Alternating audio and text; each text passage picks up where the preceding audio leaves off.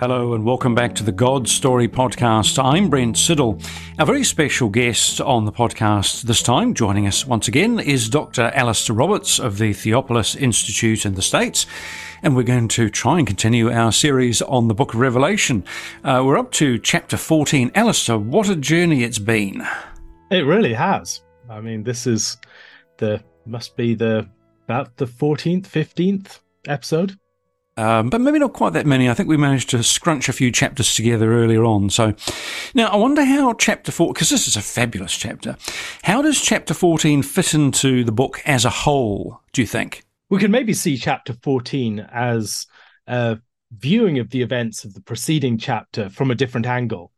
So we've already seen this vision in chapter 12 and 13 of the dragon, the sea beast, and then the land beast.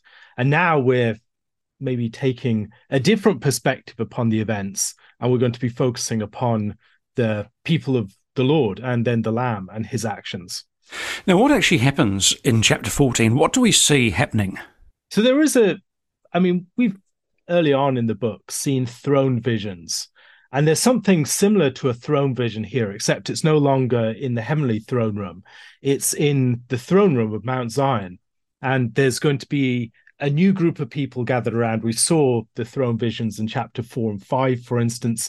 Now there's a group of people gathered around the Lamb who are redeemed. And this is the start of a new series of events kicking off, as we go through this, the 7 bowls, which will be the great judgment that follows. And then towards the end, we also see elements that anticipate the rest of the book. So chapters 15 to 16, 17 to 18, and 19 and 20 are summarized in the angels that go out, for instance. Now, what is Jesus or the Lamb doing here? He's surrounded by his people. And again, we might think of this as the inverse of what we saw of the beast. Christ is, in some sense, the true beast. He's the Lamb, as opposed to the false monster that brings together the various chaos beasts, as it were, that we saw in Daniel chapter 7, in this great climactic ultimate beast. What we have here is the gathering of the people of the Lord around the Lamb, and the Lamb playing a role that's very much the inverse of the beast. So if we think back to the preceding section, the beast put his mark upon his worshippers. And here we have other worshippers with a mark upon their forehead. And so there is a sort of juxtaposition, a sharp contrast between the worshippers of the beast and the beast's movement, and then on the other hand, the Lamb and his people. Yeah, who are the 144,000 and why indeed do they have names on their foreheads? So if we go back earlier in the book, we've already encountered the 144,000. The 144,000 were given to us back in chapter 7, where they were 12,000 per tribe, and each of the tribes of Israel were represented. Now, that number clearly is significant. It's 12 squared times 10 to the power of 3. It's also a sort of each tribe being an Israel within Israel. Each tribe having 12,000 is perhaps significant in itself. But this is the full complement of Israel, we might see it as. It's the square of Israel, the 12, and then it's the full, maybe we should think of 10 cubed as a sort of architectural thing. Now, I've often wondered about this. When we think about numbers in Scripture, we tend to think about it maybe without paying enough attention to the way that the numbers are functioning in almost 3 dimensions. So the square is maybe a measure of particular numbers of people. A cube, we might think of the cube as the great unit. At the very heart of Israel's life, there is a cube, which is the Holy of Holies. We see cubes elsewhere. For instance, later on in the book, the great New Jerusalem is a cube. So maybe this is a more architectural block, as it were. But this is a number that represents the whole people of redeemed Israel, and they're gathered around the Lamb. Yes, I think Peter Lightheart in his commentary suggests that John's description of the 144,000 is structured by fives and sevens. Yes, if we get into the details of the text, I think that can be borne out. So I recommend people look at Lightheart's discussion of that. Again, these numbers appear in very explicit forms. We have fives and sevens listed many.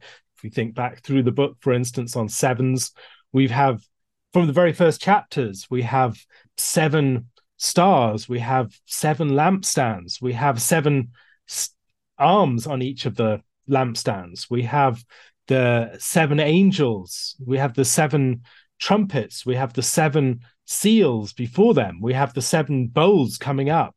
So there are all these sevens, but then if you look at a deeper level within the structure of the text, there are sevens there to be observed as well. Lots of threes, fives, sevens throughout the book. Yes, I feel sometimes that these podcasts have been like watching Sesame Street as a kid. You know, today's episode is brought to you by the number 7. I mean, the entire book, in many ways, is about the number 7. It is. And in part because this is the great Sabbath. This is the wrapping up of everything. We better come on to keep moving, otherwise we'll never get through all. There's so much here. So many questions I've got. The music. Now, Alastair, we need to talk about the music. What's the significance of all the music here? And in what ways is double-barrel question, never asked one, they said. In what ways is God a God of music? Well, I mean, this is probably too big a question to get into within just a few minutes, but when we look through Scripture, music is something that is not originally present in the worship of the Lord. But as we go through, it's something that gets introduced, particularly during the period of David's reign. As the ark is in its shrine in Jerusalem, prior to the building of the temple, there is this initiation of a new music-filled worship for Israel. Peter Lightheart's book, From Silence to Song, is an exploration of this. And then as we move through Scripture further, we see music becoming even more significant. The book of Psalms, of course, is an expression of music at the heart of Israel's life. Music, of course, is an expression of desire, of love. As Augustine said, the lover sings. Music also represents something of the character of time. When we think about time and its movements can be represented in music, perhaps more fittingly than other things. Time is united through music. When we think about music, it's not just something that's a linear movement through. There are recapitulations and anticipations. There are callbacks to things that have existed previously. Music, for instance, highlights the fact that time has consistency to it. So it's not just one thing after another. There is a consistency, and there is within a piece of music, it's not just one tone after another, independent and discrete from each other. There is a unity as a movement because those tones belong together. If you played a tone at a very strange point after an awkward pause, it would break the music. And yet, when we think about a beautiful piece of music, it represents something of the movements that we experience in our own lives and history and elsewhere. A great person to read on this subject is Jeremy Begbie, who's explored the theme of music at great length. But music, I think, is something that expresses the heart of the people as they're brought towards the Lord. Think about the movement from a word of God that is primarily addressed to us without, you must do this, to a word that has been deeply sedimented into our hearts. And we love it, we meditate upon it, we memorize it, and we sing it because it's something that we delight in. Music is also something that joins people together as one. We sing in unison. And if you have the experience of being in a company of a congregation that can sing beautifully and volubly, you have the experience of union within that act of song. And so at the very end, it's not inappropriate that we should see song really foregrounded. Likewise, in the prophetic literature, we see at key junctures in salvation. Read through the book of Isaiah, for instance, or look at the opening chapters of Luke, and you'll see this punctuation with song, because God's great redemption is a cause of joy, of an expression of delight and worship and praise And it's what we see here as well. We might think back to the great events of deliverance, for instance, at the Red Sea. We'll see that as we go further into chapter 15. Song punctuates salvation. Yes, indeed. Now, we better ask you why the 144,000 are described as virgins. Yeah, so we might think about this in terms of the later images that we'll have of the church itself as a spotless virgin. This is an image of the church as a fitting spouse, a fitting bride. And we might also think about the ways that as virgins, they are committed to the Lamb above all other things. There is a sense of, maybe we might think about it as a sort of lifelong holy warfare. They are committed to the Lamb as lifelong Nazarites, perhaps. Or we might think about the way that they are those who have thoroughly separated themselves from impurity. We might think about this in terms of the image of the harlot that we'll encounter later on. And so these images, I think, interplay, and in part, the virgins are an expression of that set apartness, that holiness, that connection with the bride, and that distance from the harlot. Okay, now we get some angels, 3 angels, the number 3 again, verses 6 to 13. What do the angels actually announce? So there are 3 things that they announce. There's they announce the eternal gospel, and then the second, the destruction of Babylon or fall of Babylon, and then the third, the judgment upon the beast and the worshippers. Now, this can be seen as a summary of the material that we'll have in the rest of the book. So the first one that summarizes the gospel could be seen as a summary of the material from chapters 15 and 16 particularly. Think about chapter 15. At the very beginning, we have, "Who will not fear, O Lord, and glorify your name? For you alone are holy. All nations will come and worship you, for your righteous acts have been revealed." This is very much the theme that we have in the first angel and the angel's message. It's the hour of judgment, God's sovereignty over the nations, the heavens and the earth, the sea, the springs of water, and judgment moving from those, coming into those realms, and the Lord's sovereignty being proved. And then the next one is the condemnation of the fall of Babylon the Great. Again, this is something that is picked up later on, chapter 18, verse 2. Fallen is Babylon the Great. She has become a dwelling place for demons, a haunt for every unclean spirit, a haunt for every unclean bird, a haunt for every unclean and detestable beast. And so this, again, is something that's summarizing later material, in this case, chapters 18 and 17, which is the material concerning the judgment of the harlot and of Babylon the Great. The drinking the wine of the passion of her sexual immorality, again, themes chapter 17. She's drinking the blood of the saints. She's polluted with that blood. But also there are themes of wine that we'll get in this section. So it seems that this is an important theme that's summing up wider material. And then the final angel refers to the events of chapters 19 to part of 21. And you might think about this in terms of the judgment upon the beasts in chapter 19. Let's see, 19 verse 20. "And the beast was captured, and with it the false prophet who in its presence had done the signs by which he deceived those who had received the mark of the beast and those who worshipped its image. These 2 were thrown alive into the lake of fire that burns with sulfur. And the rest were slain by the sword that came from the mouth of him who was sitting on the horse, and all the birds were gorged with their flesh." So again, we've got a summary of material that we'll have later on. These 3 angels prepare us for the rest of the book. And then we have a sense of where we're going.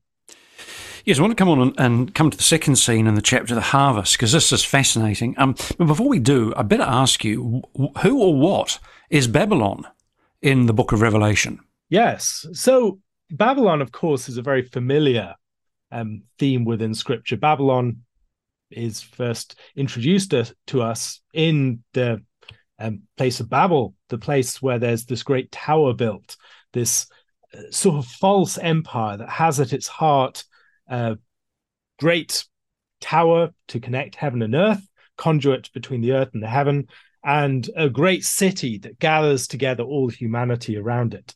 So there is, on the one hand, a vertical construction project, on the other hand, a horizontal construction project, which is the city. Those things are in the back of our mind when we read of the call of Abraham. He's called out of Ur of the Chaldees. Later on in Scripture, Babylon comes into the picture again as a power that is threatening from the north. They gain dominance in the north. They gain dominance over the Assyrians.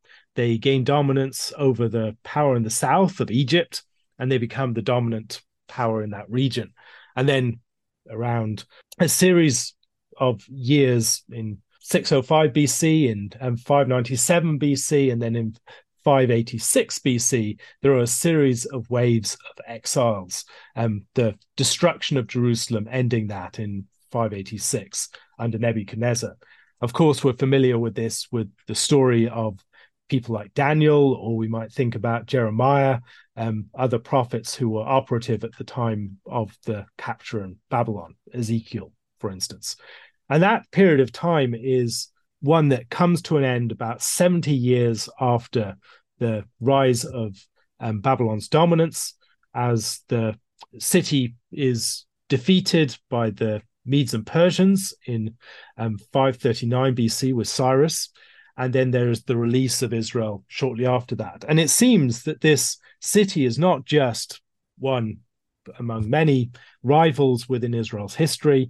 It becomes archetypal. It represents the great empire that threatens, just as Babel was archetypal for the attempts of humanity to form these great imperial projects and to gain dominance and all authority and power to consolidate it in their rule. We have something similar in the symbol of Babylon. Babylon, of course, is spoken about in the prophets in places like Isaiah, in places like Jeremiah, and its destruction is foretold in the most apocalyptic terms, in terms that would later be used in reference to other cities. And here, it seems, the city in question has an archetypal character again, and so it's connected with Babylon. It's connected also with Sodom and Egypt. And of course, it's connected, although not explicitly by name, with Jericho. It's the city that's brought down with 7 blasts of a trumpet, and also the harlot city. You could think about the connection with Jericho and Rahab. So there are these larger biblical themes that present Babylon as an archetypal city and this great rival city.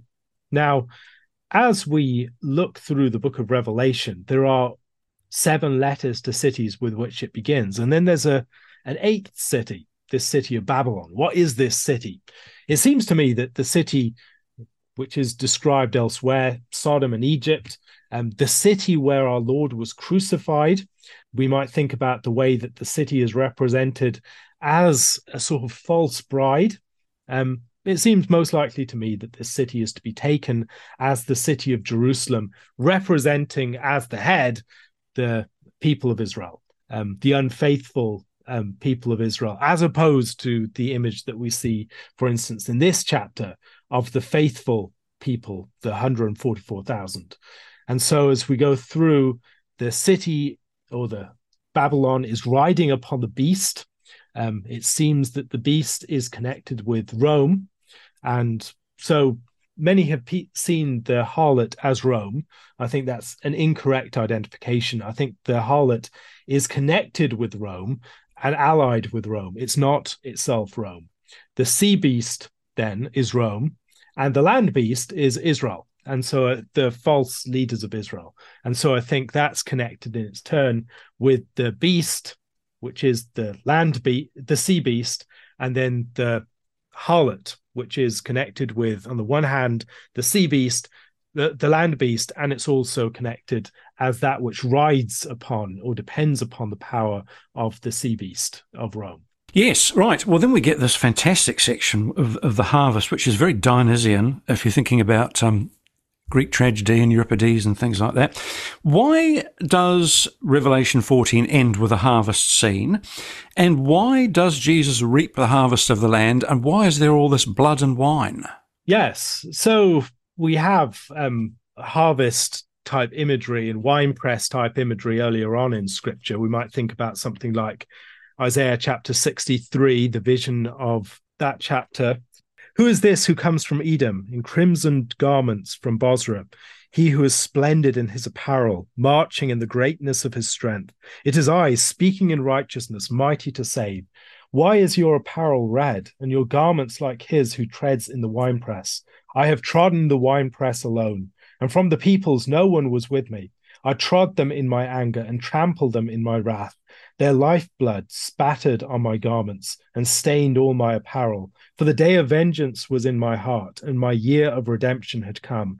I looked, but there was no one to help. I was appalled, but there was no one to uphold. So my own arm brought me salvation, and my wrath upheld me. I trampled down the peoples in my anger. I made them drunk in my wrath, and I poured out their lifeblood on the earth. Very similar imagery. And we have these greater themes of harvest elsewhere in scripture. We might think about the way that Israel's life was so ordered around agricultural events, the harvest times. So the wheat and the barley harvests connected with the earlier feasts of weeks and with unleavened bread and the first fruits in the middle of that feast. We might also think about the way that the later feast of tabernacles brought together a number of other forms of harvest, the various harvest of the land, and its grapes, its figs, its olives, and other produce. So there is this ordering of Israel's life around its agriculture, and that becomes symbolic. Israel is described as a vine. We might think of the ways in which Israel is also seen as a field. Christ uses the image of wheat, or the wheat and the tares, the field that is about to be harvested, the fields white for the harvest that he describes to his disciples.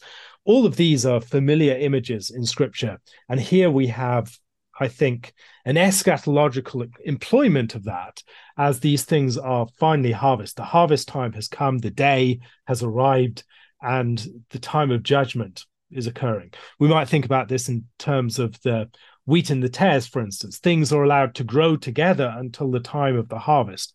And in the time of the harvest, as the angels are sent out, there is this division, this separation of the wheat, the true crop, and then the tares, the false. And here we have something similar. There is this climactic judgment, and the two different parties are going to be separated from each other. And there's going to be this catastrophic judgment upon those that are destroyed. Think about also the imagery that we have in places like Psalm 1. They'll be like the chaff that the wind blows away. Surely the wicked shall not stand in the judgment, nor sinners in the assembly of the righteous. This image of the wicked as chaff on the threshing floor at the time of harvest, it's an important theme. It's a time when there is going to be this division. The wicked are going to get their comeuppance, and the righteous are going to be redeemed. Yes. In what sense do the grapes become the agents of the wrath of God?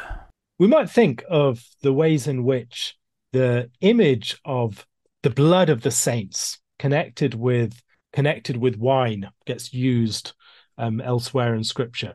We might think of also of the image of poisoned wine handed out among the nations in the book of Jeremiah. Or we might think about the way that the harlot drinks the poisoned chalice of the blood of the saints. And we might think of the ways that there are images of being filled up with the blood of the saints in Matthew 23, or the way in which there are ascending sacrifices of incense, bowls of incense, and then bowls of wine being ascending up to the Lord in offering. But now there's a sort of descending wine of judgment that's coming out.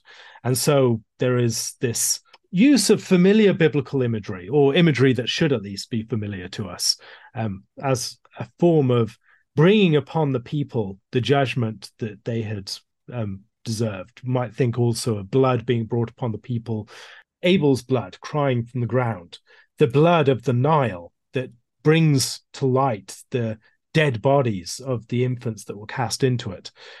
Again, this judgment of blood being brought upon the land, polluting, but also making bitter and destroying, and representing the final judgment in the sanguinary character of their blood being shed upon the land.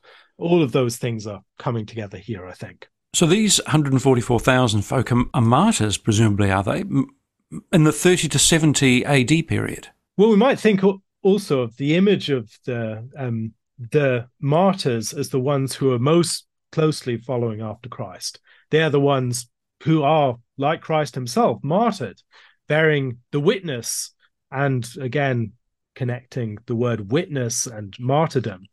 And there's this following in Christ's footsteps as they are raised up from the base of the altar where the blood would be found, and then they're raised up to heaven. And there is this following the footsteps of martyrdom, their blood being shed, filling up the full measure of the sins, and then wrath coming upon the unfaithful city to the utmost. This is something that is foretold in places like Matthew 23. Yep. Last question, Alastair, because we're just about out of time. I can't resist asking you this question. It's a bit left field. In what sense is Jesus a greater Dionysius? Yes, Christ is the one who brings wine. Think about the beginning of his ministry. It's the gift of wine in the wedding feast at Cana. Christ is the one who brings life to the party in the wine. Also in the Old Testament, wine is connected with rest. Wine's connected with the end of the day. It's the sort of Sabbath within the day, when you finish your work, when you're resting from your labors and you are relaxing. It's not sleep, it's before sleep. It's the Sabbath of the day. And Christ is the one who brings wine. Christ is the one who drinks, becomes drinking and eating, feasting. People can't fast when the bridegroom is with them. We think about the beginning of Christ's ministry in a wedding feast, bringing wine. The end of his ministry is also a wedding feast, and there's also wine. And the wine is that of judgment, but also there's a wine of blessing too. So it seems that this image of Christ as a sort of Dionysius is one that's quite fitting.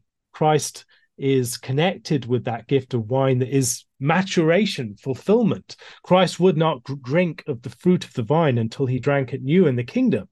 It's again the sign of the work having been done. You can't drink wine when you're on the job. As the high priest, high priest couldn't drink wine. The Nazarite, while he was under his vow, couldn't drink wine. But when the time had come, they'd finished their labors and they were completely done, they could drink wine. Likewise, the king is one who drinks wine upon his throne as he's finished, his labors are done. There is a sense in which Christ, as the bringer and giver of wine, is an important image within the book of John and also in Revelation. There we go. Fascinating discussion, as always. Dr. Alastair Roberts of the Theopolis Institute in the States, talking about Revelation 14. Thank you, as always, Alastair, and thanks to our creative team at Liquid Edge, who sponsor this podcast and who take care of things behind the scenes. Alastair, thanks once again. Thank you. We really hope you've enjoyed this episode of the God Story podcast. If you want to help us make more great episodes like this one, you can head over to our Patreon page and become a God Story podcast supporter. You'll receive our undying gratitude, plus a few bonus goodies for your ongoing support. Just visit patreon.com/godstorypodcast. That's patreon.com/godstorypodcast. As always, you can get in touch with us via our website, godstorypodcast.com.